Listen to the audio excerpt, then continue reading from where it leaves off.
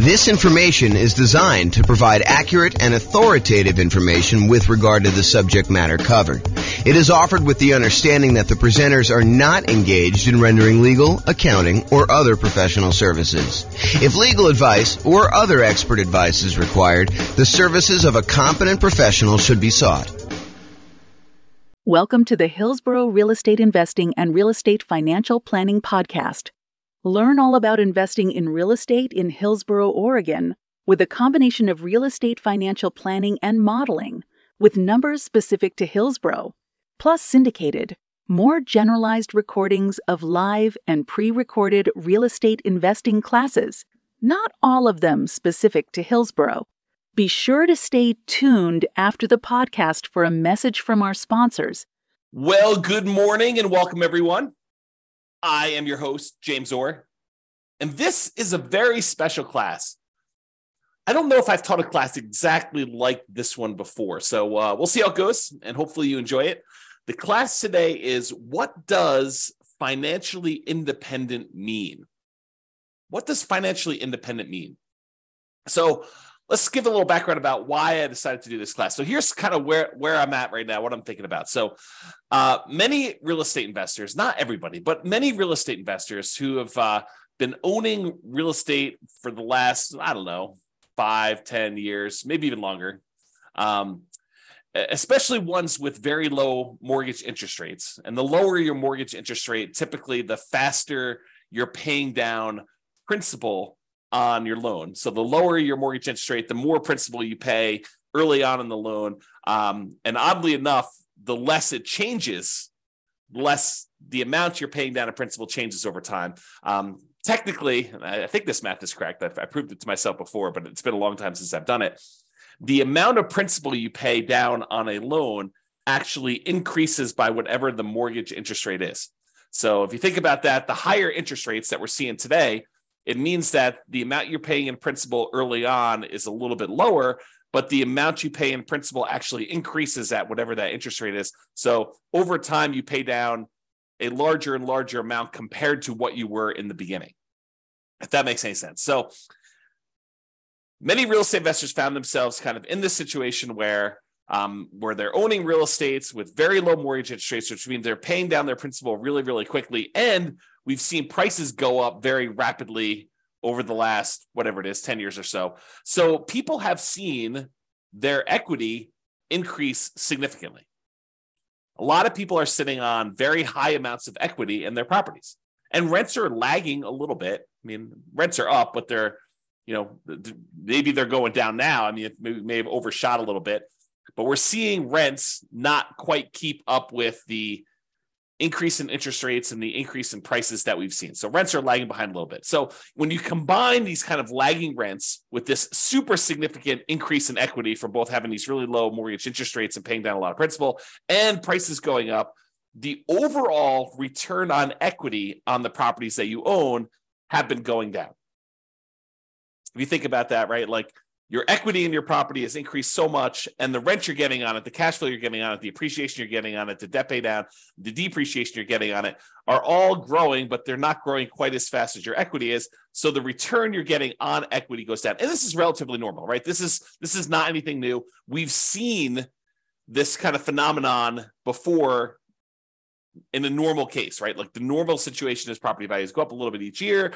You pay down your mortgage a little bit each year, and you're kind of like your profit on the property, your appreciation, your cash flow, your debt pay down, your depreciation, they all kind of grow a little bit. If all depreciation stays the same until it drops off. But in general, these things tend to grow over time, but not quite as fast as your equity. So in general, return on equity tends to kind of taper out. And eventually, when you pay off the property and you lose your depreciation benefit, it tends to approach cap rate plus your unleveraged appreciation rate. So if you bought a 5 cap property, your kind of like overall return on equity would eventually taper out to be that 5% cap rate number, and whatever the appreciation rate you are seeing in your market is, 3%, whatever it is, And so the total between those two is probably about 8%. So over time, your return on equity tends to taper off to be about this 8%, 3% from appreciation, 5% from cap rate. And that's where we typically do. But when you have equity increase very rapidly, this curve drops off very quickly, and you have this much lower overall return on equity, which leads people to wonder, What should I do? I've got all this equity in my properties, and the return on my equity is actually getting lower than what it was when I acquired these properties even a few years ago. Should I go and sell the property? Should I do a cash out refinance on the property? Should I just do a rate and term refinance on the property? Maybe extend out when I'm going to pay this thing off in order to get my payment down a little bit. Even if interest rates are higher, sometimes it works out that it'll be a little bit better doing that. Most cases not, especially when interest rates were whatever they were, 3%, 4%, 5%, and now they're 7%, high 6s, 8%, depending on where you are and what you're buying. Do you get a second mortgage to kind of retain that low interest rate that you have on the mortgage you currently have there? Maybe you go get like a investment property HELOC, home equity line of credit, and you are able to borrow some money on top of that in order to go do it.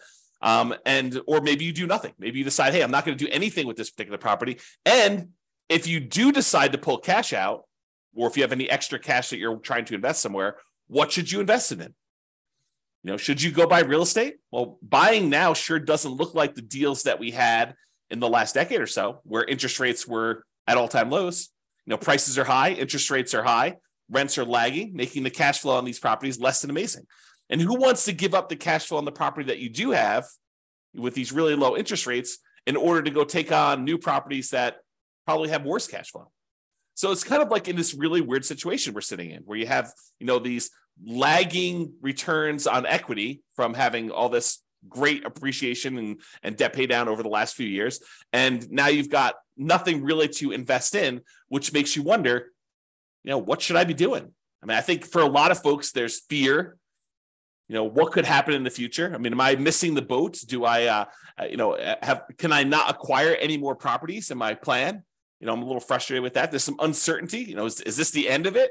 Did I miss the boat with this nomad thing? Did I miss the boat with buying these rental properties and having these rental properties work? There's doubt. Is this going to be the plan that gets me there? There's lack of clarity. What should I do? Should I go sell these properties? Should I go do a rate and term refi? Should I do a cash out refi? Should I add the second mortgage? Should I do nothing? Should I not buy any more properties? Should I continue to buy properties? And I think to a certain degree, there's a lack of focus. We're thinking about all these different options that we have, and we're thinking, well, maybe I should go look at something new, some type of shiny object. Should I go, speculate in land? Should I go, learn how to buy properties creatively subject to? Because, there's all these low interest rate loans out there. Maybe I should go acquire properties that way. Maybe I should go and do short-term rentals to get my cash flow up on properties. Maybe I should start doing accelerated depreciation or bonus depreciation in order to be able to overcome some of this negative cash flow stuff. Maybe I should do that in order to generate down payments for buying more properties. Like there's all these different options to think about. But then you start thinking, well, maybe I should stick to the plan. Maybe I should go and buy more properties so that I can use the equity I'm seeing in those, even if cash flow isn't amazing, to then go pay off, half of the properties that I keep. Buy 10, sell off 5, pay off the remaining 5. There's that strategy if you want to do that. Or maybe I should take extra cash flow and pay down my mortgage right now. So there's all this sort of like fear, uncertainty, doubt, lack of clarity, lack of focus. And honestly, these decisions are really driven by, what is your desired outcome? What do you really want from this thing? And for most of us, that's ultimately financial independence. And to be even clearer, a lot of times it's usually faster path to financial independence and or a safer path to financial independence, right? Because I think a lot of us, not everybody, but a lot of us will ultimately get to financial independence, even if we don't do anything crazy, anything aggressive, anything, taking action into our own hands and optimizing, right?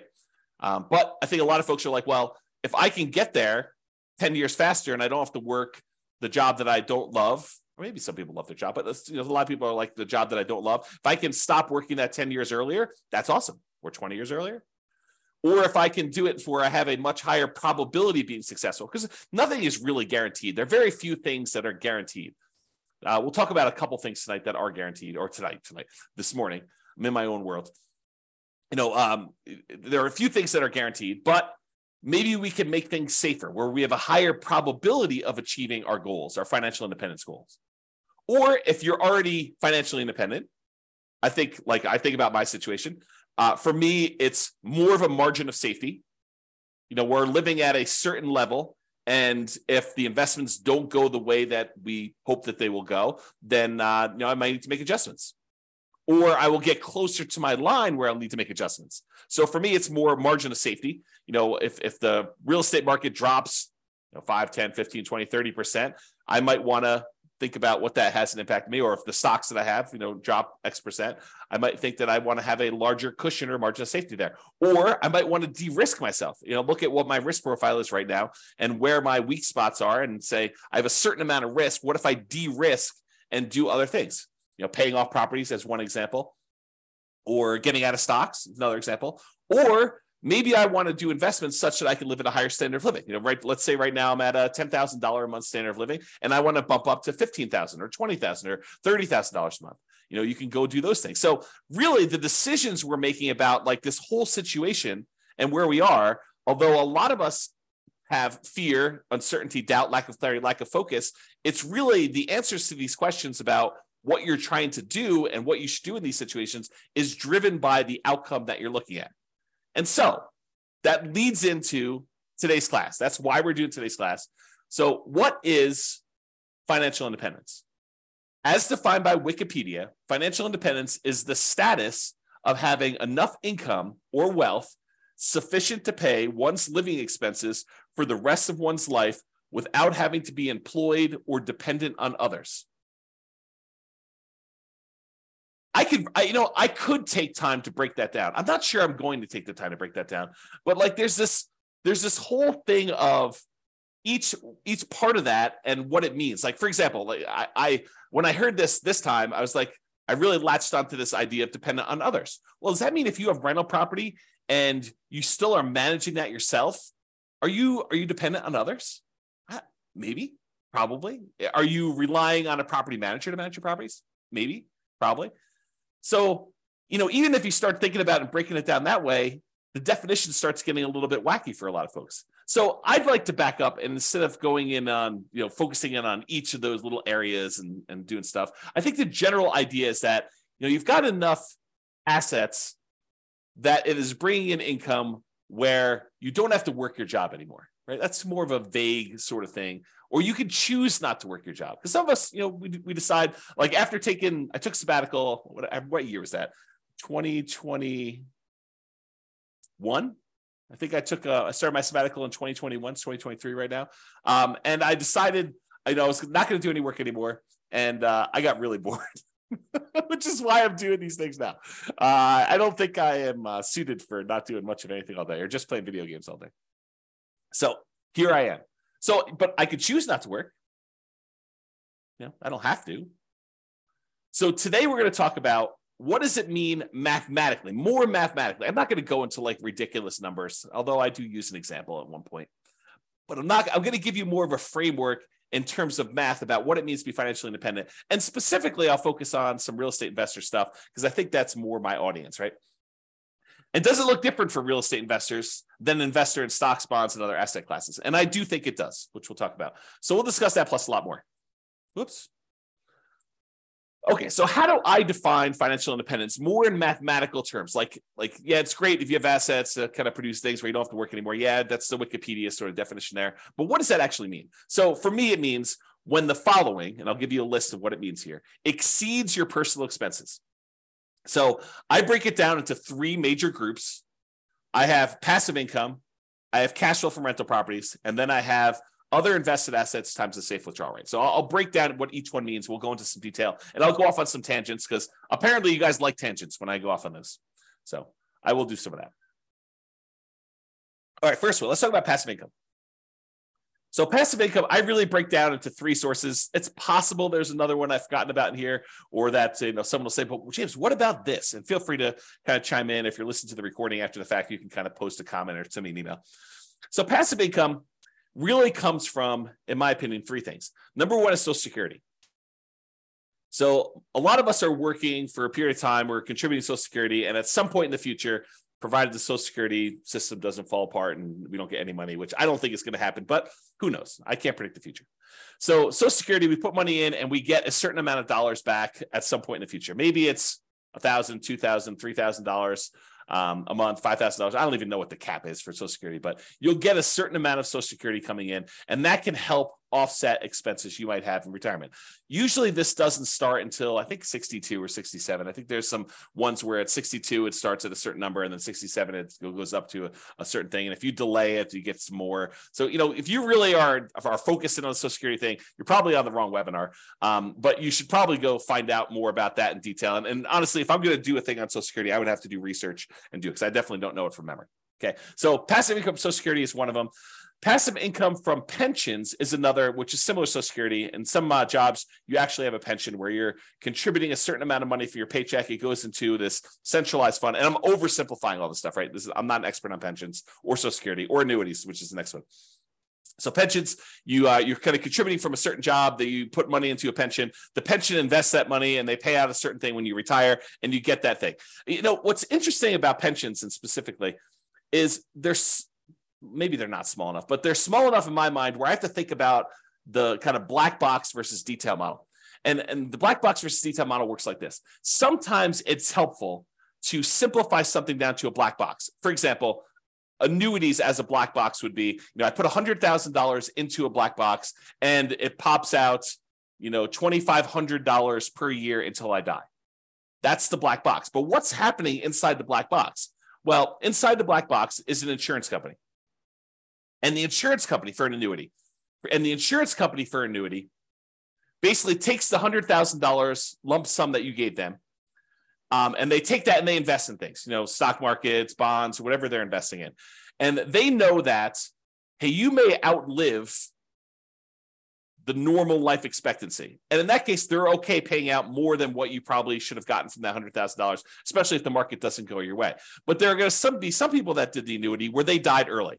And so for them, they're going to make some more profit on the people that end up dying early, and they're going to make less profit on the ones, or maybe even lose money on the ones where someone dies much later. But overall, because they've got, 100,000 people putting in $100,000 each, some of them are going to die early. Some of them are going to die based on their life expectancy, basically right where it is. And some of them are going to die much, much later, and they're going to lose money on those. And the overall, they're going to be able to make a profit. They're going to have enough money to kind of manage this thing correctly, pay out what they need to pay out, and make their own profit so that they can run the overall business of collecting these annuities, paying out the fees monthly, managing it, sending you statements, all that other stuff. So sometimes it makes sense to look at the black box of, I put money into this pension, the pension kicks out a certain dollar amount per year until I die or until I'm a certain age or whatever the agreement is with your pension to do that. And the idea is to simplify it down. And then sometimes you want to really step back and say, how are they able to do that? Like, what is going on that allows them to do it? So for example, when we think about the annuities one,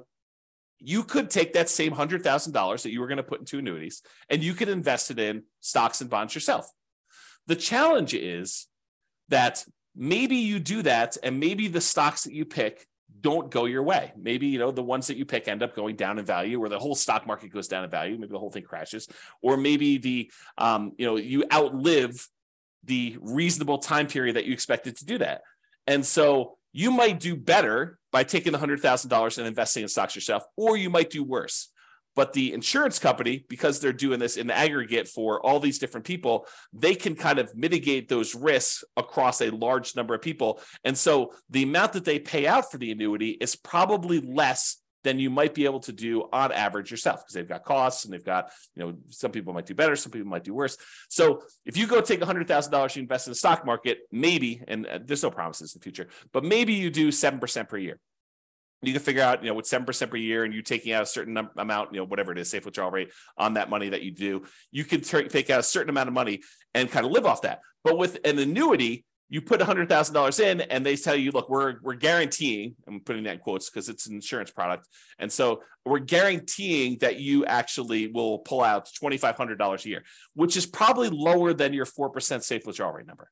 They're trying to be conservative and they need to make a profit. And they're kind of like guaranteeing that you will have this until you die, as an example. And there's all sorts of variations on this, right? There's annuities where you get some of the money back when you die, or you die within a certain range, or, or you have an annuity that kind of counts for two people's lives, you and a spouse, or there's all sorts of variations. And I'm not an expert on annuities. I'm not licensed to sell annuities. So go talk to a professional if you're really interested in those. But that's sort of the idea. And that idea applies kind of across the board, this black box simplifying other thing.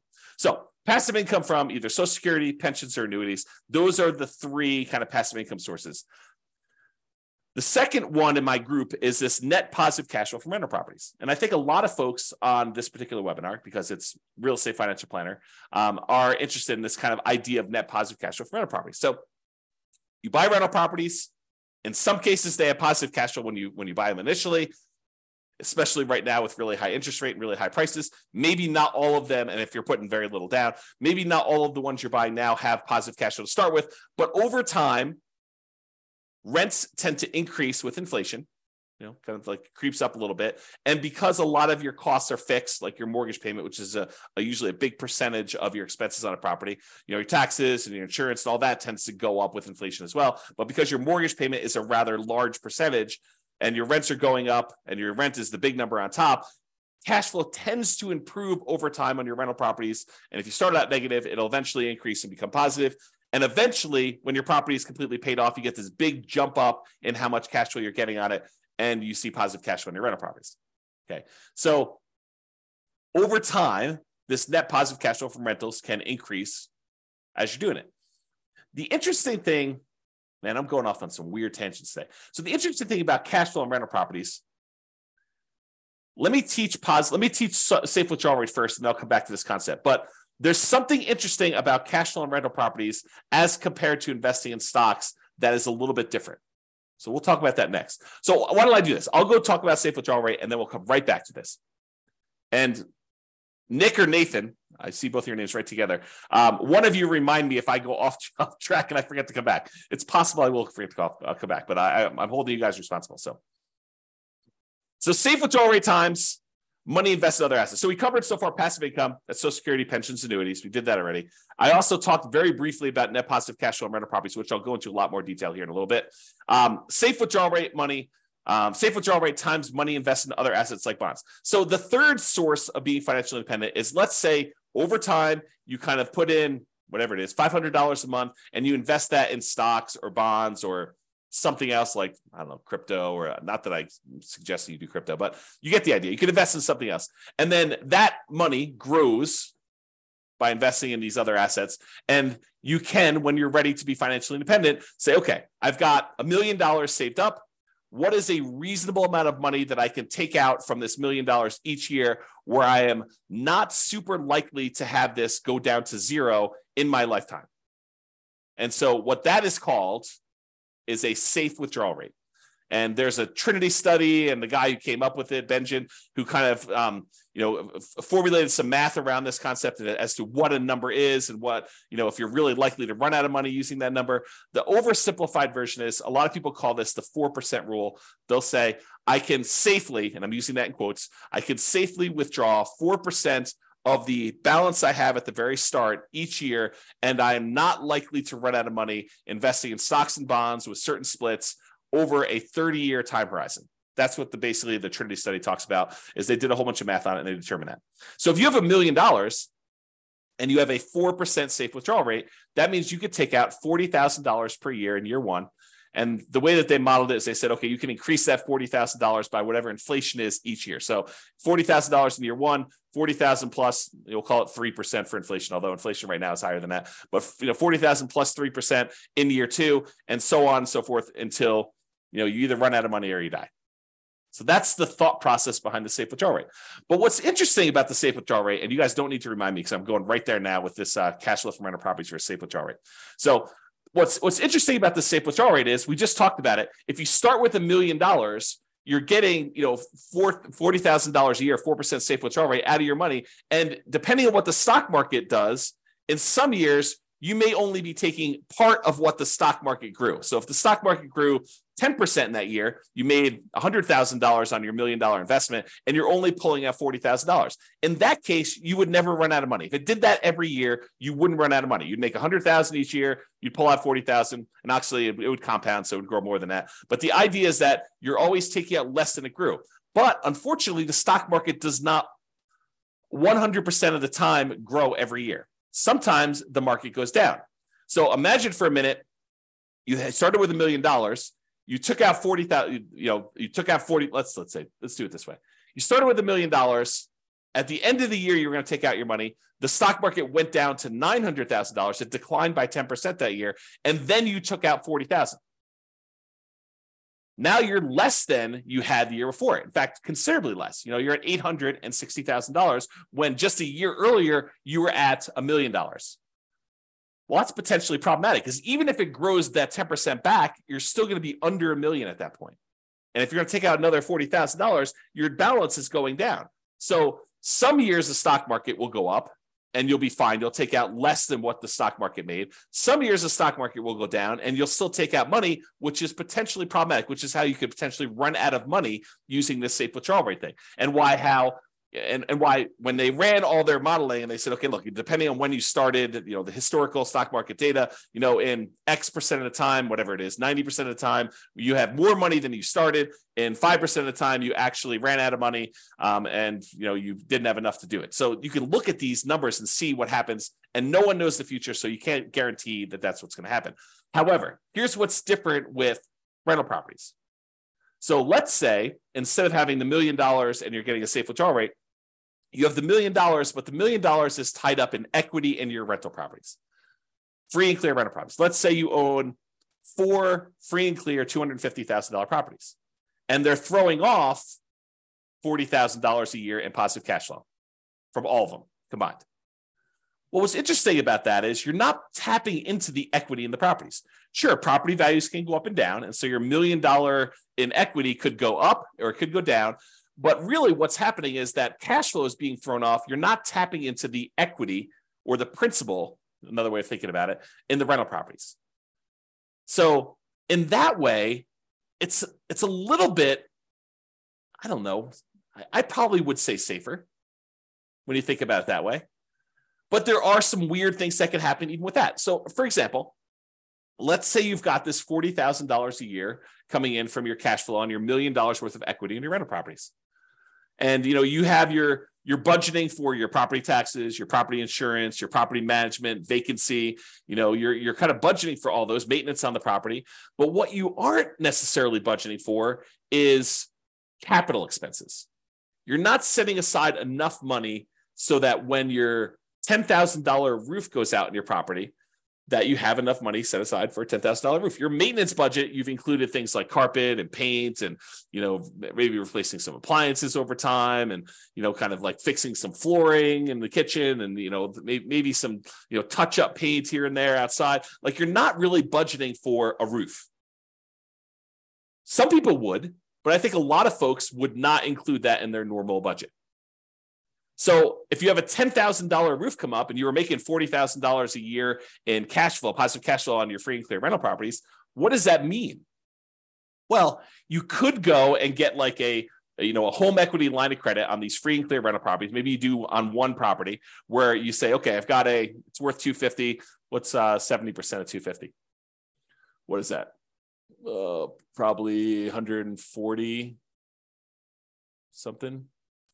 I don't know, whatever the math works out to be. So you take 70% or 75% of the $250,000, you get a home equity line of credit on that. And what you do with that one is you say, okay, look, if I have a capital expense like a roof, I could go ahead and put the $10,000 on the home equity line of credit. I've got a little bit of debt on that, and I've got to pay off that debt over time, but it allows me to make those payments on that debt over a period of time instead of having to say, I made $40,000 a year on this particular property, and now this next year, I'm only going to be able to make $30,000 because I needed to pay $10,000 for the roof.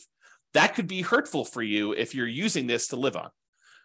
Instead, you could say, okay, I'm going to get $40,000 a year. I'm going to put this HELOC on this property, and I got to make payments on it, so I'm going to reduce it, but I'm not going to reduce it by the full $10K. And then maybe rents go up over time, and you're able to kind of, pay that down a little bit faster, or maybe you let it grow over time. You pay off a little bit of it, whatever the minimum is, but overall that's kind of like growing every time you have a new roof on a property. And so your cash flow is kind of being diluted a little bit, but it's being offset by rents going up. It's kind of like just that thought process, right? Okay. So what I talked about is how I define financial independence. So I've got some other stuff to cover here, but it's good for you to understand this baseline. So really it's income from passive income, Social Security, pensions, annuities.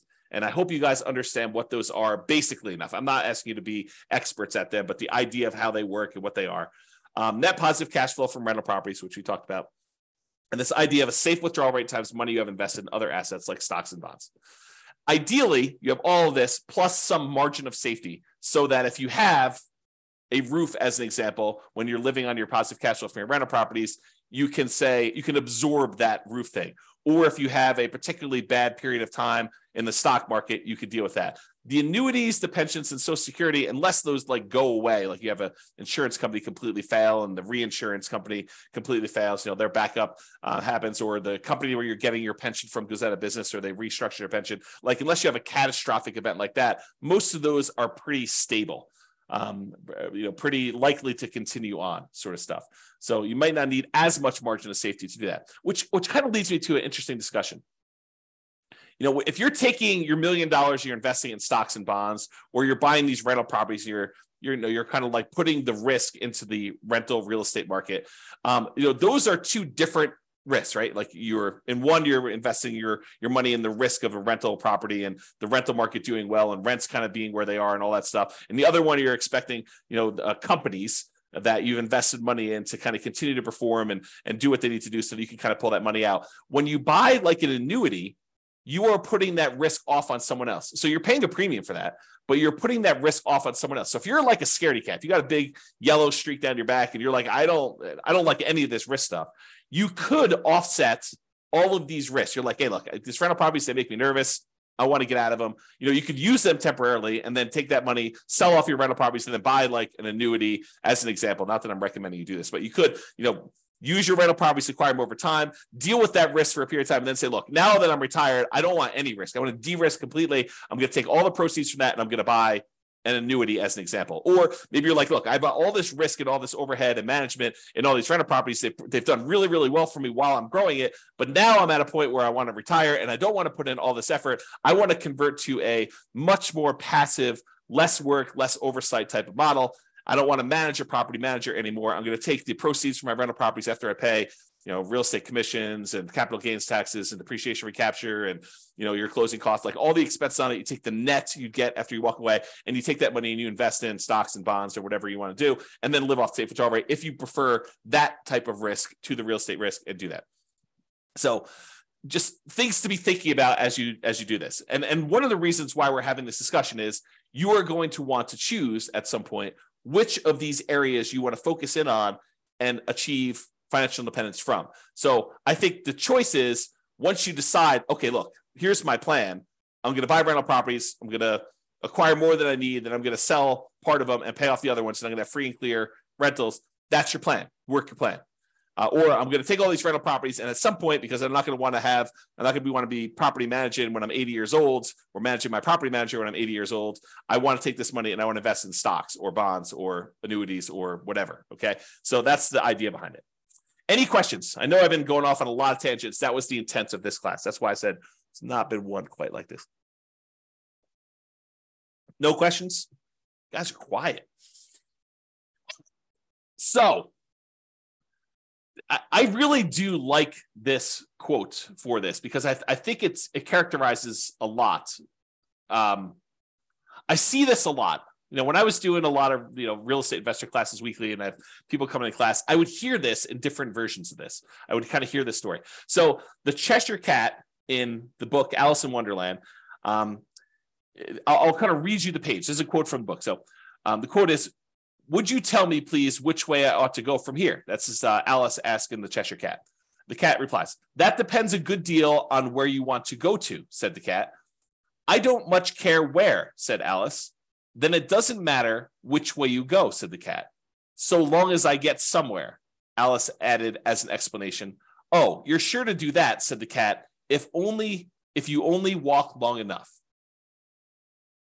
So really, the way I think about this is, should you go do fix and flips? Should you go do land speculation? Should you go do short-term rentals? Should you go buy more rental property? Should you invest in stocks? Should you go buy crypto? Should you short crypto? Should you, go trade commodities? Should you go get 2 jobs? Should you work a side hustle? Like, all of these are questions.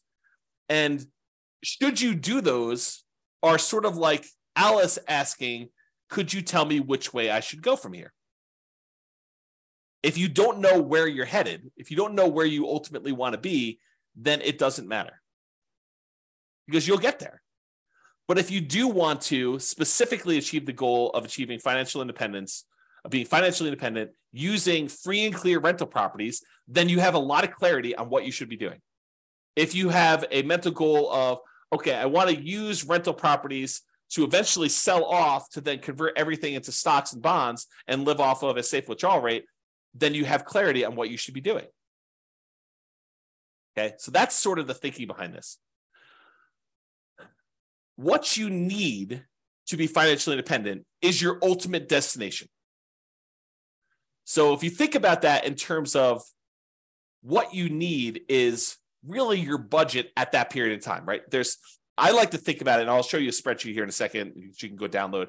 I really like to think about this as you have 3 different versions of your budget. There's your budget right now, like what your current living expenses are, what your savings rate is, what you're spending on all these different aspects of your personal expenses. I think that's your budget right now. But I think there's look, if I could live the ultimate lifestyle, the ultimate retirement plan that I want to live at my full level, fully retired, fully funded retirement plan, that's what I would call your ideal target monthly income retirement or ideal income in retirement, what some people might call Fat FIRE. FIRE is financial independence, retire early, for those that don't know. But Fat FIRE is sort of like you're living your ideal retirement lifestyle. And I do think there's one in the middle. And I like to refer to that one as your minimum target monthly income retirement, or your lean FIRE is another way of kind of saying that. Or another way of saying it is like if poop hit the fan at my job and I was like, I just can't work here anymore. What's like the minimum you would need to live a life where you don't technically have to work anymore? You could choose to do some additional work to kind of supplement, increase your lifestyle, whatever it is. But like, what's the absolute minimum? And I think, in my opinion, and I'll show you some ways to do this, but I think you should have a budget for today. I think you should have the budget for if poop hit the fan and I really needed to stop working, what's the minimum? Like I don't have HBO Max and Prime and Netflix. I only have one. It's sort of like the kind of like take it down a level or two. I'm not traveling every 3 months. I'm traveling every year, once a year, like it's that sort of like minimum one for you. And it could be different, it could be I'm not traveling at all, right? For some folks, or maybe I sold my house or I'm renting my house and I'm traveling all the time and I'm living in, geographic arbitrage sort of situations where you're kind of living in a place that's got really low standard of living, like Portugal or Philippines or Thailand or whatever it is. Mexico. So you could kind of do that as your minimum target monthly income retirement. And then I think you need to do the budget for your ideal. And then once you know those, you say, look, if I'm doing my current path right now, this is what I currently have in assets and what they're producing for me. Here's my minimum. What would I need in assets? Like if I could kind of wave a magic wand, have my assets be supporting me in this lifestyle, what do I think that would look like? What would I have in Social Security, pensions, annuities? What would I have in cash flow from rental properties? What would I have invested at a safe withdrawal rate getting from stocks and bonds? And like, how does that break down? And then for the ideal one, you want to break that down too. So ideally, what you need to be financially independent is your ultimate destination. That's your budget. What you choose to invest in to get you there is your path or your action plan. And I think that dictates your choice. You know where you want to go based on your budget. And then you say, how do I get there? That's my action plan to do that. Okay, so I taught a whole class on this before. You guys can go watch it. It's the ultimate FIRE budget. I probably should correct the typo here. Oops. FIRE should really be all caps because it's kind of, there we go. So you can create 3 budgets simultaneously, which I talked about. Your current budget now, your minimum target monthly income, and your ideal. And so there's this, it's a special budget sheet. You can go download it. You can make your own. You don't need mine. But it has 3 columns. You write down all your current expenses. And I've only shown housing on here, although there's ones for every different aspect of your thing. But go do your own if you want to. You do a current budget of what your current expenses are. You do a minimum target monthly income. You're kind of like your lean FIRE number, and then your ideal to do that. I have a little red, like a yes or no checkbox for whether that's actual or estimated. Sometimes people are like, I'm going through this really quick. I think my HOA is about this. I haven't looked it up, so I'll go put N for that. If it really is your actual, you can put yes so that you know which ones are real numbers or that you estimate, and then you can firm it up later. And don't, the piece of advice I'll give you on this is don't get caught up in detail, right? Doing this poorly is better than not doing it at all. And so it's better for you to have a bad budget and then improve it over time than for you to skip this exercise completely and not do it. So I would strongly recommend that you do a budget and kind of figure all that out. So anyway, go make your ultimate fire budget. And then on this spreadsheet at the bottom is this. And I want to talk a little bit about this because it ties into this, what is financial independence for you. And so currently you write down what, if you have any annuities, what you currently have in annuity income. Most people, you can buy, I'm not an expert in annuities, but you can buy annuities where they start at a certain date in the future. You can also buy annuities where they start immediately. So you can do like a single premium immediate annuity. Okay, I apologize. I'm looking out the window here and I saw what I thought was a coyote actually chasing geese. Turns out it's someone with their dog in a field. Because I kind of back to the open space, but for a second there, I was like, wow, I'm watching coyotes hunt geese, but it turns out it's not. So sorry, distraction, false alarm. Man, I do have a little bit of attention deficit sort of focus issues. All right, so annuities. You could do a single premium immediate annuity, SPIAs, where you pay a certain amount of money, $100,000 as an example, and then they immediately start paying you out, $2,500 a year, whatever it is. And part of that's dependent on your age and what's going on. So they vary, but once you get locked in, you lock it in. Or you could say, look, I'm going to pay $100 a month, and by the time I'm 55 or 65 or whatever age you set up with the annuity company, I'm going to pay out whatever that dollar amount is. So you can kind of do it that way too. So you put in whatever your current annuity situation is, or you could say, look, when I finally reach my kind of my minimum or my lean fire number, I want to have this amount in annuities.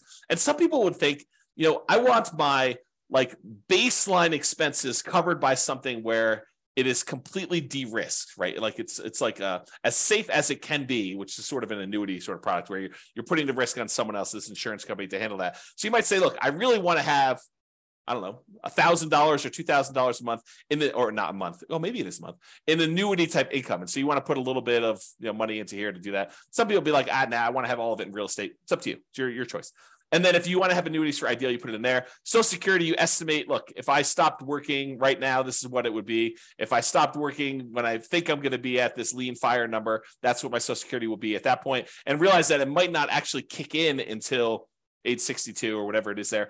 Or my ideal number says that if I work all the way till I'm, whenever your ideal fire sort of number is, your kind of fat fire number, that's what Social Security will be for me. So you can kind of plug in what these numbers are. Or you could say, look, I don't believe that Social Security will be there for me. I'm going to put zeros in here for all that. If I get extras, that will be my margin of safety. That will be my bonus. So you can think of it that way too. If you got a pension, great. Same idea. Just plug in your pension numbers for those. Now, here's the net rental cash flow one. And this, I think, is interesting because let me kind of describe it this way. Right now, you might be making, I don't know, net $500 a month on your rental properties because, maybe a couple of them have negative cash flow and maybe a couple of them have positive cash flow. And so the net after all of them is 500. But realize when you own rental properties, this kind of rent tends to increase over time. And so you have to look at a couple different things. You have to look at, what it is right now, what it will likely be when you're sort of in the future. And you can kind of guess at that or kind of do some really rough line estimates. If you have access to the real estate financial planner software, you can put it in your numbers and see what it is at any point in time. So we do all that modeling for you. But if you don't, just kind of estimate and say, this is where it is. However, if you're thinking to yourself, at some point in the future, when I'm at my ideal or maybe when I'm at my minimum, what I want to do is I want to have free and clear rental properties. Here's the way to think about that. Your cash flow on a free and clear property that doesn't have a mortgage, rental property, is net operating income. So if you calculate net operating income, you take your gross potential income, subtract that vacancy, you got your gross operating income, subtract out your operating expenses, your taxes, your insurance, your maintenance, your property management, your HOA fees, any landlord paid utilities, like all those things, you subtract out all those. And what you're left over with after you subtract those out is net operating income. Net operating income is the income your rental property produces, excluding, not including at all, any financing charges. So if you think about it, if you want to find out what your rental properties will ultimately produce when they're paid off free and clear, it is your net operating income on all those properties. So if you made a little spreadsheet and says, okay, here's the 6 rental properties I have, I'm probably selling these two off at some point because they're kind of like not ones I'd want to hold in my portfolio long-term, because I think sometimes we buy properties for strange reasons, because this one cash flow is really great, or I had this before I got married and so I converted it to a rental, but it's kind of a weird property. It shouldn't really even be a rental property. It's sort of like one I just happen to have. And so maybe I want to get rid of that one, or maybe that's the best one and I'm going to keep that, all these different reasons for selling and not selling. But maybe you decide, hey, look, I've got these 6 rental properties. These 2 I'm going to get rid of. So ultimately, I will have these 4 free and clear when I'm hit my kind of like retirement number. And so you want to look at what your net operating income number is on those 4, if they were completely paid off, and how much that would contribute toward you being financially independent. So you got to put those numbers in here in the spreadsheet. Or maybe you say to yourself, look, I've got these 6 rental properties. What I ultimately would like to do is I'd like to sell all 6 and trade them up to one big apartment building. And here's what I think, if I sold them all, 5 years in the future, and I paid all the real estate commissions, closing costs, capital gains taxes, or maybe you're not going to pay capital gains, maybe you're going to do 1031, and the depreciation recapture, maybe you're going to pay that, or maybe you're going to do 1031 and defer those. And I take that money and then I roll it into a 25% down or 30% down apartment building, and I think I can get it at a X cash on cash return. You got to do these calculations to see it. Then this is what I might be getting on trading up and re-leveraging up into this apartment building. And you got to go look at your numbers and see exactly what that would be and when it might be to kind of plan for this, to figure it out. So you just kind of put in your net rental cash flow on there for doing that. Okay. I think I covered what I wanted to cover on that. Any questions on that before I go off on some other tangents here? While you're typing something, if you are, I will kind of go on to something else here, and if I need to come back, I'll come back. So what the spreadsheet is designed to do is, because a lot of times we know these numbers, I said, let's go ahead then and solve for how much extra money you would need to support yourself. So the thinking in the budget, if you're going to go fill out the budget, at least my version of the budget, you go make all your budgets for your current, your minimum, and your ideal, and it kind of calculates all of your expenses for any of those 3 situations. Then you write in how much you have in annuities for all 3, how much you get in Social Security for all 3, how much you're getting in pension for all 3, and then what you're going to expect to get in net rental cash flow on all 3 of them. And if you have any other income, like you sold a business, you're going to get payments of $1,000 a month for that business or whatever you're going to do there. Then you add all these up, and then what it does, it says, okay, tell me what you believe your safe withdrawal rate is. Some people believe that it should be 3% to be more conservative. So the guy who originally came up with the idea, I think his name is Benjamin. He basically said recently that you can go as high as 5% or 5.25% or something like that. So he increased it from the 4% safe withdrawal rate that he originally came up with as an idea. So whatever you believe is true for you, go ahead and put that number in here for safe withdrawal rate. And then the spreadsheet will calculate how much you're getting from all these, and using a safe withdrawal rate, how much you would need to have saved up in addition to these other assets to be financially independent. So it'll do some like reverse math for you and tell you, okay, based on how much you got for annuities, Social Security, pensions, and net rental cash flow, and this 4% safe withdrawal rate, you would need to have $600,000 more invested in order to be able to be financially independent. So it'll do the math backwards. It doesn't have to be. You can kind of put in whatever number you want, but I think that's a helpful way to look at it to determine which way you want to go. That way you can decide, hey, I've already got these. If I don't do anything more, if I don't do any more action plan work toward that particular stuff in current, I can just focus in on saving money for this required investment at a safe withdrawal rate, investing in stocks and bonds, something like that. And if you think about it, in a market like we are, prices are up, interest rates are up, rents are sort of lagging. Is it the worst idea in the world for you to just put money away into something, stocks, bonds, index funds, whatever you're going to do, crypto? Not that I suggest crypto. Crypto's a little weird for me. But anyway, I digress. Let me just kind of focus in. Invest in whatever you want to do while you're waiting for the right other investment to come.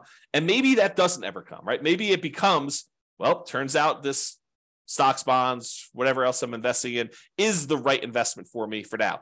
I did, this is probably about 4 or 5 days ago. I did a class, and in the class, I talked about this idea of saving up to buy free and clear rentals. I said, one of the ways to avoid dealing with 7% interest rates is don't get a loan. And people, I think a lot of people are like, but the whole idea of doing real estate is to be leveraged. And so I showed the difference in time it took to be financially independent with somebody who was highly leveraged, like doing Nomad or 20% down or 25% down, versus somebody who took the time, is a little slower at first, but eventually you catch up very quickly. Someone took the time to save up all their money and then eventually buy properties free and clear. Same properties, except one, you got 5% down loans really early, or 20% down loans or 25% down loans earlier than you would for being completely free and clear. And the time difference between somebody doing the highly leveraged one and buying free and clear was not significant. It was a little slower, but it was not significant. And honestly, it de-risks you, or it changes your risk, because a lot of times you're investing in something else, stocks, bonds, or something else, while you're waiting to buy this property free and clear. But eventually you buy the property free and clear, and it's not that much longer. Like if you think, oh, it's going to take me twice as long. Nope. And depending on your city and the characteristics of your properties, it could be not that much longer at all, like a few years. Okay. So the reason I say that is this. So let's say you're like, okay, in the meantime, I will hoard my money and I will start saving up for a free and clear property. But inevitably, here's what's going to happen. At least I think this is what's going to happen for a lot of you, is you'll be saving, you'll be working toward having enough money to put, to buy a property free and clear without a mortgage at all. And when you have, pick an arbitrary number in the middle, 50% saved up, you will come across a real estate deal where it makes sense to buy it with 50% down. You'll say, look, I was saving up to buy this thing free and clear, but this is a great opportunity.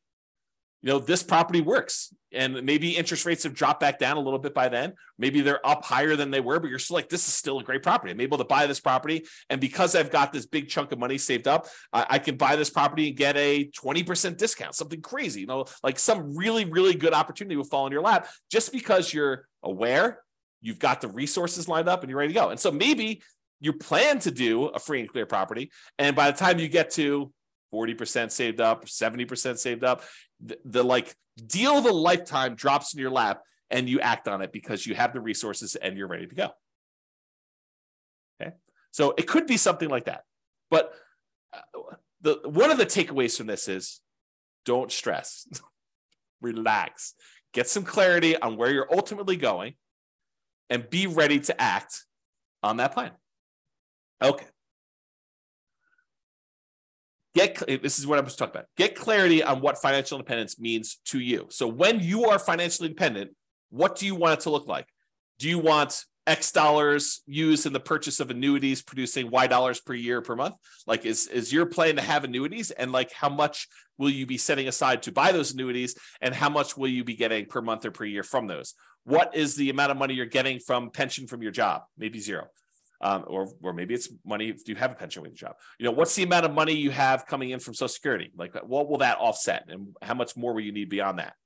And then cash flow from rentals. Do you want a certain number of free and clear rental properties producing Y dollars per month? And again, look at net operating income to determine what that will be. And will that be enough to support you? If you look, hey, look, I've got 4 rental properties now. If these were paid off right now, they would produce for me, $6,000 per month.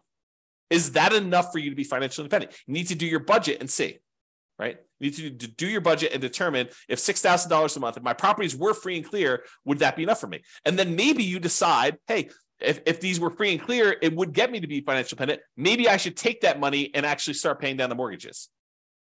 Or maybe you should take that money, invest in stocks or bonds or whatever it is, get a slightly higher return. And when you have enough as a big lump sum, take that and pay off a mortgage in full.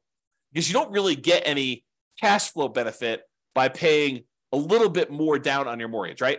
You're basically making $200 a month in positive cash flow, and you owe $200,000 on it. If you go pay $1,000 and reduce that $200,000 mortgage down to $199,000, it doesn't improve your cash flow at all in the short term. Your cash flow is still going to be that $200 a month. You pay down another $1,000 and go down to $198,000 that you owe. It doesn't improve your cash flow at all. So it doesn't have any short-term effects. Really, the only impact it has is you pay a little bit less interest on that mortgage. And if your mortgages are old mortgages where they're at 3, 4, 5%, you are literally earning 3, 4, 5% on that extra $1,000 that you used to pay down the mortgage. You're not getting any more return than that. Now, if you have a 7% mortgage that you just got and you pay down an extra $1,000 on that mortgage, guess what the return on that is? 7%. that becomes super interesting. It kind of now dictates which mortgages we should pay off to kind of do this. And there's some weird exceptions, right? Because if you're down to like the last $50,000 on a mortgage and that mortgage payment was $2,000 a month, it looks really different. Although this is not mathematically correct, it looks really different if you pay off $50,000 on that mortgage and you free up $2,000 a month or about $24,000 a year in extra cash flow, right? If you owned you owned a mortgage for a long period of time, you owe $50,000 left on it, and the mortgage payment is $2,000 a month. When you pay that mortgage off, when you finally pay off that $50,000, your cash flow immediately improves by $24,000 a year, $2,000 a month. Even though technically you're only getting a return of whatever the interest rate is, now that the mortgage is paid off, your cash flow immediately improves by that $2,000 a month because you don't need to make that mortgage payment anymore.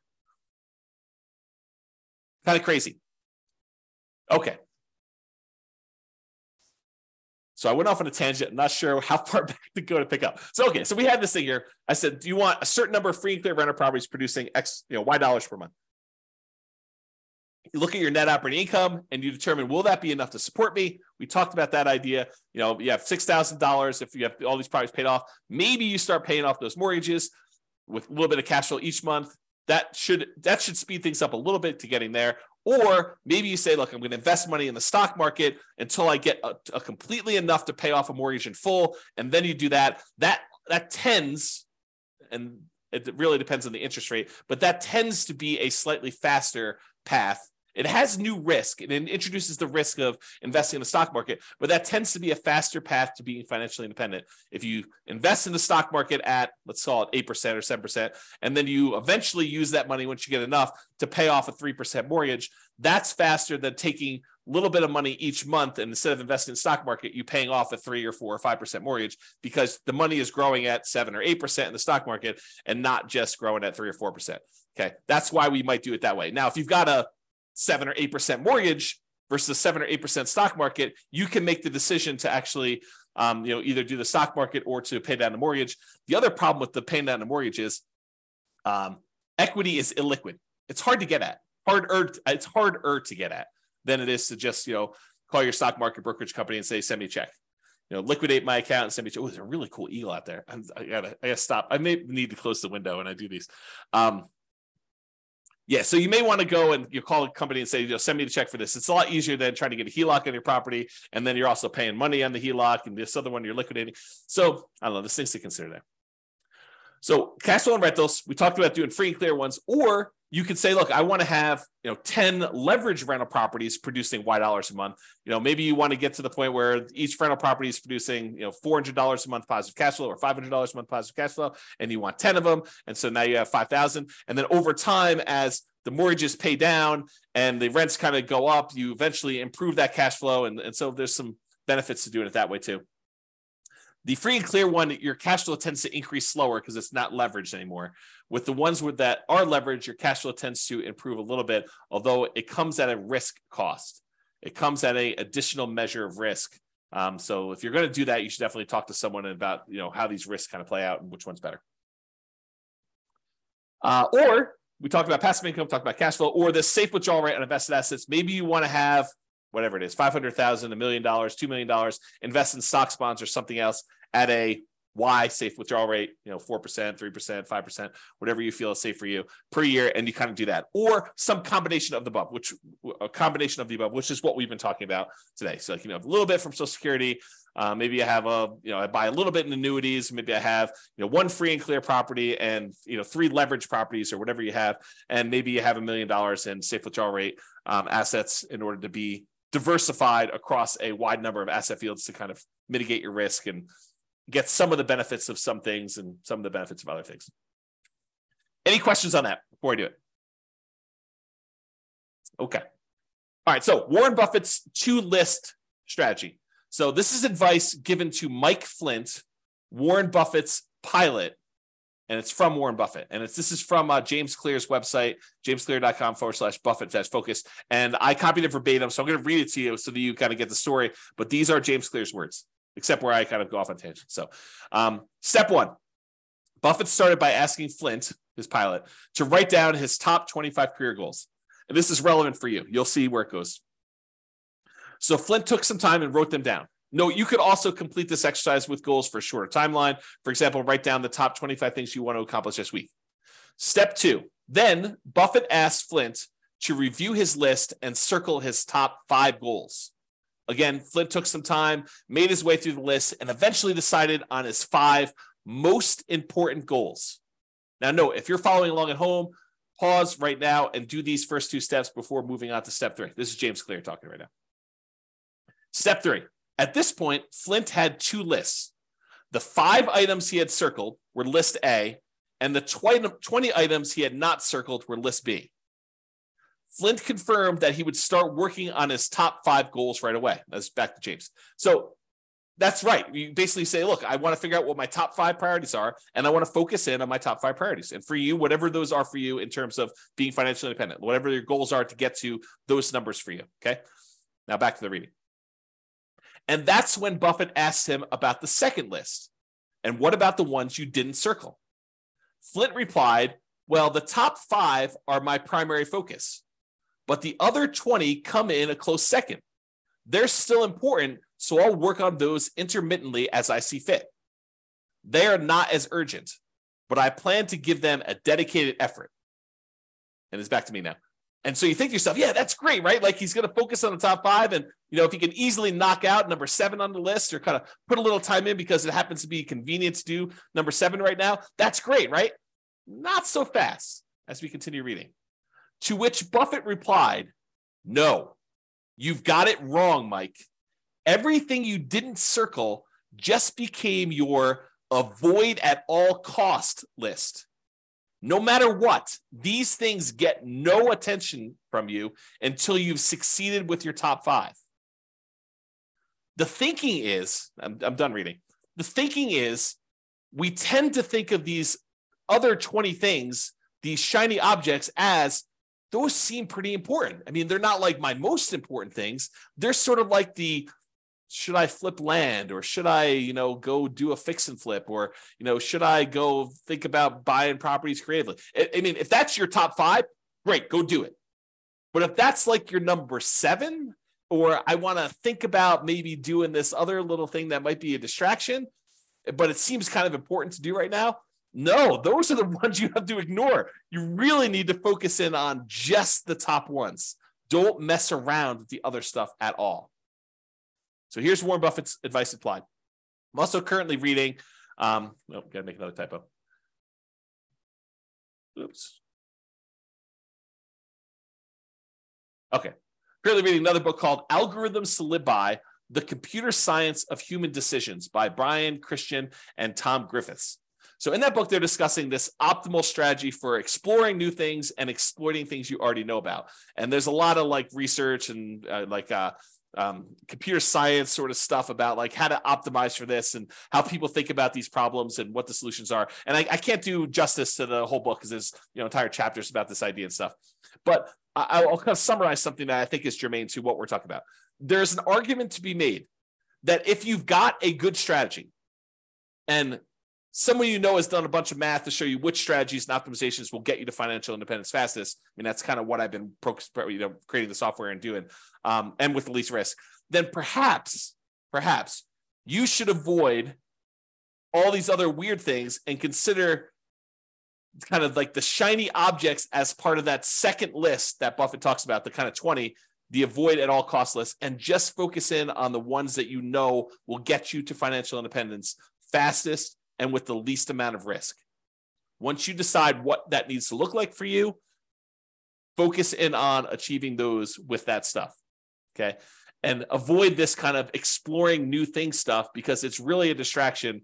And a lot of times you won't know how to weight that. You won't know if that is a better choice for you because it'll be brand new for you, and you won't have the nuance and expertise and subtlety of understanding all the pros and cons and where the kind of weird faults and stuff are.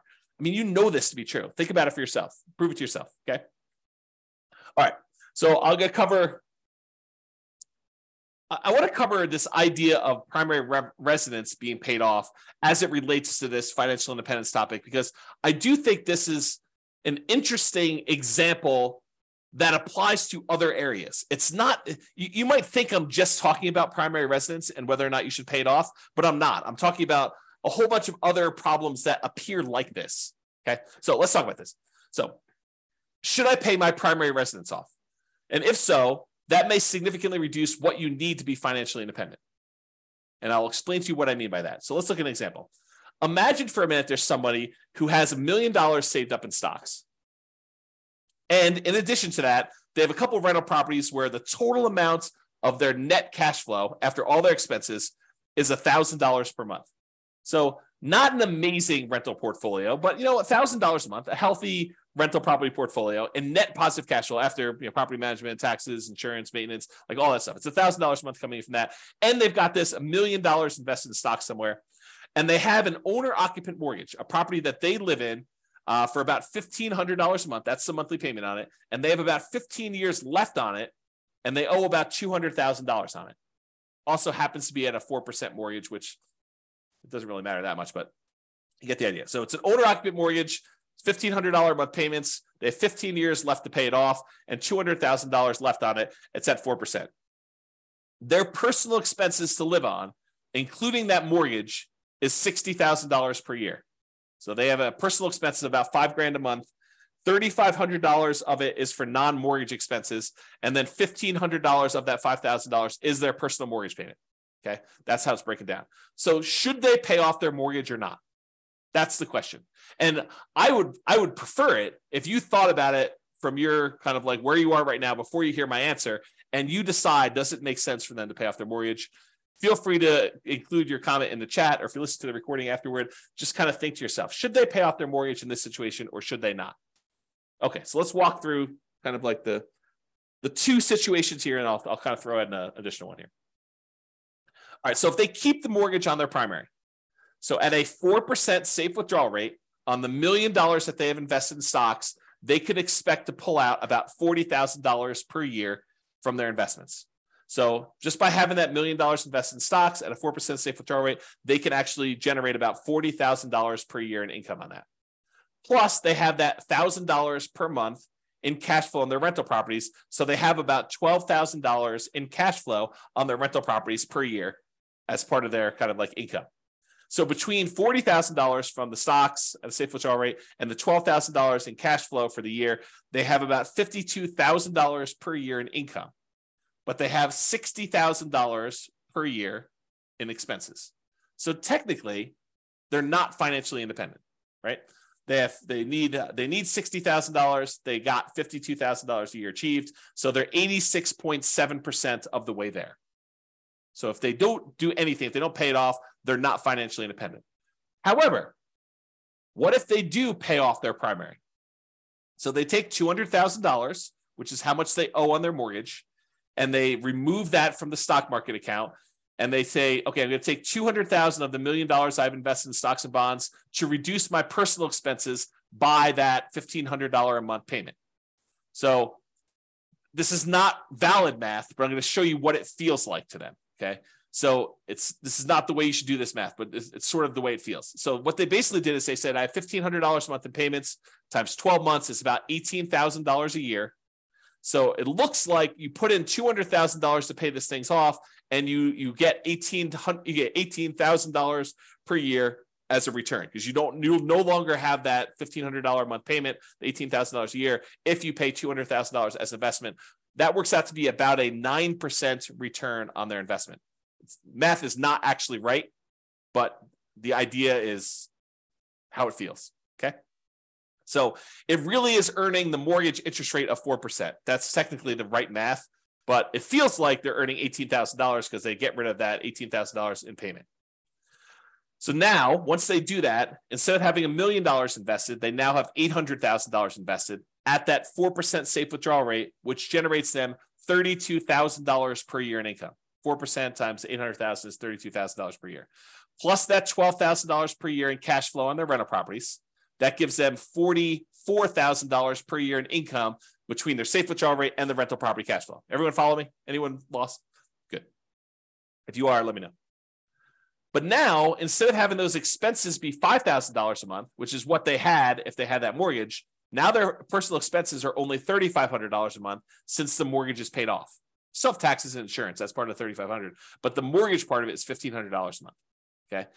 Times 12 equals $42,000 per year. So now their personal expenses are $42,000 and they're generating $44,000 from their investments. So now mathematically, they're financially independent by a little bit. They got $2,000 a year extra to spend, which is interesting, right? Because now you think to yourself, man, that was kind of crazy, because if they kept the mortgage, they're not financially independent. If they get rid of the mortgage by paying it off, they technically are. Craziness. Okay. Now there's a third option. They could choose to not pay off the primary residence, keep the $200,000 invested, but just pretend, just arbitrarily, I am financially independent, even though mathematically you don't meet the definition, right? We're financially independent. We're not going to work anymore. They would be withdrawing higher than their 4% safe withdrawal rate from that $1 million, right? Because they're short. They're short by $8,000 a year because they were making $52,000 a year in income, and they're short and they need $60,000. So for a while, for 15 more years, they're pulling out an extra $8,000 per year from their stock market portfolio. So they would be withdrawing higher than that 4% safe withdrawal rate. Okay. But that's only happening until either, number one, their mortgage is paid off completely 15 years later, or two, cash flow in the rentals increases enough that they eventually qualify as FI. Because remember, they're making that $1,000 a month in cash flow. Let's say that's from 4 properties that are leveraged. Well, next year, they might be making, $1,200 a month in cash flow. And the next year, they might be making $1,400 a month. And the next year, they might be making $1,600 a month. So eventually, you get to the point where the extra money coming in from rents kind of creeping up slowly over time on the rental properties, and the expenses creeping up, but not quite as fast. That extra cash flow that they're getting will eventually cover that $1,500 a month mortgage. It may take a while, but they could do something like that, where you sort of like, I've been calling this chillaxing into retirement. I used to call it coast fire, but someone else used coast fire to mean, when you have enough money that if you don't add any more, then eventually you become financially independent if you just kind of work your job and spend all your money. I can't use coast anymore. So I've been calling it chillaxing into financial independence, where you kind of have these kind of like assets that you're not technically there, but you stop working anyway, because you know that eventually something is going to happen that'll make you financially independent. For example, if 2 years from now, you have 2 years left on a couple of investment property mortgages, and you know that they're going to be paid off. And at that point, your cash flow is going to improve by $3,000 a month. And you're like, hey, look, I've got enough money to get me from today to 2 years from now when those properties are free and clear. And when they are free and clear, then I'm going to be financially independent. Couldn't you stop working the 2 years earlier? Because you're going to get there in 2 years. I mean, the properties are going to pay off, right? And then you're going to have enough. So you could sort of chillax. That's like another example of this, as I mentioned at the beginning. This is like a kind of case study, but it's wider breadth. It applies to more than just this exact example. Okay. So I don't know, just something to think about there. Another kind of thought process, and I'm getting toward the end here in the presentation. If you're 110 years old and you have $1 million saved, do you really need to keep a 4% safe withdrawal rate at that point and only spend $40,000 a year? And I would argue probably not, right? If you have $1 million, you probably don't need to limit yourself to $40,000 if you're 110 years old. And so I've done the extreme case. At some point, you come back and say, well, what about 109? Well, probably same answer. What about 108? And if you keep coming back enough, eventually you get to the point where you're like, I don't know where this is for you, but there may be a point at 50, 60, 70, 80, 90 years old where 4% no longer applies to you. And that's for something for you to think about. The Trinity study, which is where we got that safe withdrawal rate math originally done for, was a 30-year time period. That's what they were planning based on. And many of the results had you end up with more money than you started with. In some cases, a lot more money than when you started. However, there were a small percentage of times when you ran out of money over 30 years. And that's where they're trying to find that kind of sweet spot for a kind of safe withdrawal rate. Okay. And we don't know the future, right? 4% over the next 40 or 50 years, 4% may prove to be way too conservative, or it may prove to be not conservative nearly enough. you may have been at like a 2% safe withdrawal rate over the next 50 years. We don't know the answer to that. And that's sort of the discussion we had where we talked about this idea of annuities, where you lock in a fixed dollar amount and then it's up to the insurance company to deal with that risk. It is off of your plate if you decide to do that. Or we talked about the rental properties and how you're technically not spending the principal. You're kind of only spending the fruits of the asset, the kind of like the cash flow portion of it. And you've got the equity all kind of like saved up there. And then we talked about that roof and how you might need to tap into it for different things. So all these things are kind of related, just kind of things to think about. All right, I think I have 2 more slides after this, or this one and one more. So here's a couple of kind of like off the wall things as to like, how do these apply to being financially independent? And warning, I will tell you, I've labeled this my controversial list of what is included in safe withdrawal assets because some of these are controversial. So, and if you have equity in a property, or you have equity in a business, which rental properties are really a business, right? And if you think about that, but equity in properties or equity in a business, unless you plan to convert that to invested assets, unless you plan on selling it and then investing in stocks or bonds or whatever it is, you cannot use that as a safe withdrawal rate number. You can't say, I've got $1,000 a month in cash flow and $1 million in equity in my property. So really the $1 million in equity, I could use that as a safe withdrawal rate and do 4% on that. So it's really $40,000 a year. Plus I've got this $1,000 a month in cash flow. So that's $12,000 a year. I add those together, I get 52. No. You are not allowed to do that math that way. Cannot do it that way. Okay. The equity, the $1 million in equity is what is producing the $1,200 a month or whatever I said, $1,000 a month in cash flow, $12,000 a year. That equity is what's producing the cash flow. You can't double dip. And that applies to businesses as well. Okay. Unless you sell it, unless you sell the rental property, you convert that to stocks or bonds or whatever it is. And then you could use a safe withdrawal rate on it. And where this comes up, and I think I'm jumping ahead here, where this comes up a lot is some people will say to me, James, what I want to do is I want to ultimately become a hard money lender. I want to use rental properties to get to the point where now I have, $5 million that I could lend out at 12, 14, 16, 18, 20% to people doing fix and flips where I could then make 12, 14, 16, 18% of my money. And by doing that, that means I can actually count that 12, 14, 16, 18%, whatever number I'm getting for those loans, I can count that as pure income. So if I've got $1 million, I'm making 12%, I could say I could spend $120,000 a year because that's what I'm getting on those hard money loans. No, that's not how that works. And this is why I think it's controversial. I think that you say, I've got this $1 million that I'm loaning out at 12% or 14% or 16%. You still do a 4% safe withdrawal rate on that $1 million. It doesn't matter that you're earning 12, 14, 16, 18% on that money. You really need to use the 4% safe withdrawal rate. It's as if you invested that $1 million in stocks and the stock market did 12, 14, 16, 18% over those next couple of years. It's the same idea. We're still only using the 4% safe withdrawal rate on that. Okay? All right, continue on. Equity in properties to business.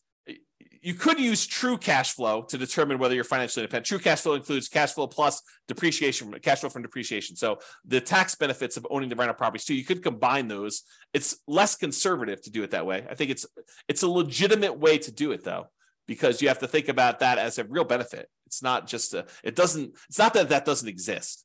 So you could use true cash flow. You could use cash flow or the reduced living expenses of a free and clear property that you live in instead. So when I'm talking about the equity of properties, you're counting the true cash flow generated or the cash flow or the fact that you no longer have a mortgage payment because you own that free and clear property. And so now your monthly expenses dropped by that $1,500 in that example as just a way to describe that. So you can't count the equity twice.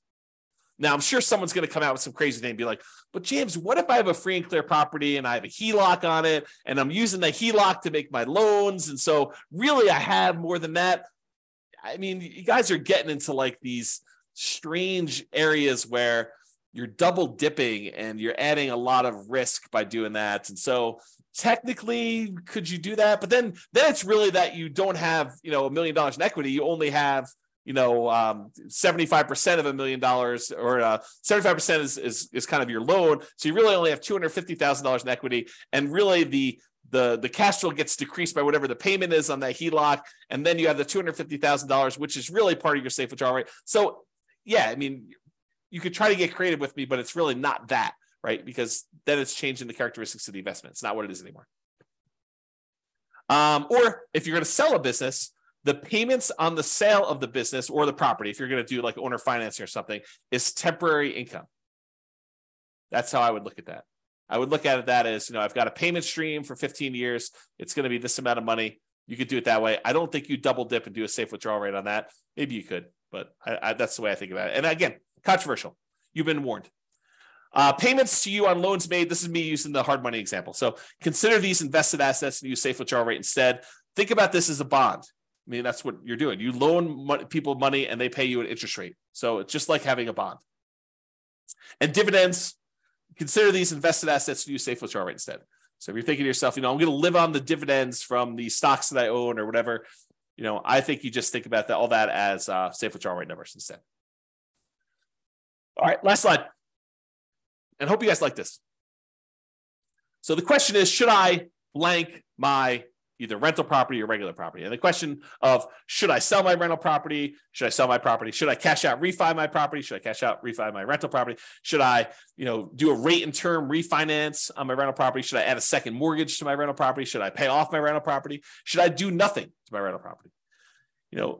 The my rental property or my property is really a question of your priorities and what will get you closer to your goal of financial independence faster and or with less risk. Because if you tell me I want to do annuities or I want to have a certain amount of money invested in, stocks and bonds and use a safe withdrawal rate, if I say I want to have cash on rental properties, it affects how I think personally you should answer that question. There are non-mathematical questions and analysis about that, which I'm planning on doing a class on that. I'm not sure it'll be tomorrow, but soon. I think I'm going to do a question about like the non-mathematical questions of should I sell or should I refi my rental property? And then I think there are math-based analysis about that. Doing the analysis to say, here's the amount of return I'm getting from appreciation and debt pay down and cash flow and tax benefits. And this is how much equity I have in my property. And honestly, it's really true net equity, your equity after you have all the expenses of doing whatever it is you're going to do. So like this is how much return I'm getting on my equity amounts. So that's sort of the threshold I would need to beat if I were going to do something with this and move it somewhere else. That's the thinking, right? That's the math part of it. And then the question is, okay, I have this one set of assets and it's got great cash flow, but the appreciation and the debt pay down, the depreciation, they've kind of all dropped off. And so the overall return is Y, but a good part of that is cash flow. And now you're going to take that asset and you're going to move it into something else. And maybe that has really good appreciation, really good debt pay down, really good depreciation, but the cash flow sucks now. And depending on what you're trying to accomplish, that may be great or it may suck, right? Depending on what you're trying to do. If you're trying to go for a certain amount of cash flow and you have a very narrow time, you have a very short time period to do that, you might not want to convert one type of asset to another if it doesn't get you there. But if it does get you there, then you got to really think about that. You got to make a decision based on the non-math questions and then also the math-based questions and decide, what does this look like? So I just have like a sub-question kind of tab here. For example, if I sell, should I do a 1031 exchange? Kind of defer those capital gains and defer the depreciation recapture taxes. And then what should I invest in instead? And if it's a replacement real estate, should I do accelerated bonus depreciation on that? I mean, those are questions that come up. So you have all these sub questions that get triggered when you do that. All right. That is it, folks. I hope you've enjoyed that, although I don't know if you did. So, because you guys have been so quiet, I have no clue if you like that or not. And no one is prompting a response here. So I assume everyone is asleep on the call, which is awesome. So hopefully you guys enjoyed that. Oh, you guys definitely enjoyed it. Okay, good. You're very, very welcome. Very welcome, guys. Awesome. Thanks, Nick. Thanks, Nathan. So yeah, awesome. I'm glad you guys like that. Hopefully it was good. Hopefully give you some food for thought about what is financial independence and how does it specifically apply to you, and then how that drives your decisions about what you should do, what you should not do, and how to think about a lot of these things. So hopefully that was helpful. That's all I got for you. Big football day today. So I am probably going to go grab myself breakfast and then watch a lot of football and kind of relax a little bit. So hope you guys have a great day as well. I'm going to end the webinar. Thank you all for coming. I do appreciate it. Bye-bye for now. With home prices up, mortgage interest rates up, and rents up, but not quite enough to counteract the higher prices and interest rates, cash flow on rental properties in Hillsborough is harder than ever. Book a call with the Real Estate Financial Planner to apply our proprietary 88 strategies to improve cash flow on your rentals. See the show notes for a link to schedule your call and improve your cash flow today. If you're a real estate agent, lender, or professional in Hillsborough that wants to help our real estate investor listeners, consider reaching out to learn about collaboration opportunities with this podcast. We'd love to add more value to our listeners by having you assist our investors buy, sell, and finance their real estate investments. See the show notes to schedule a call to discuss collaboration opportunities.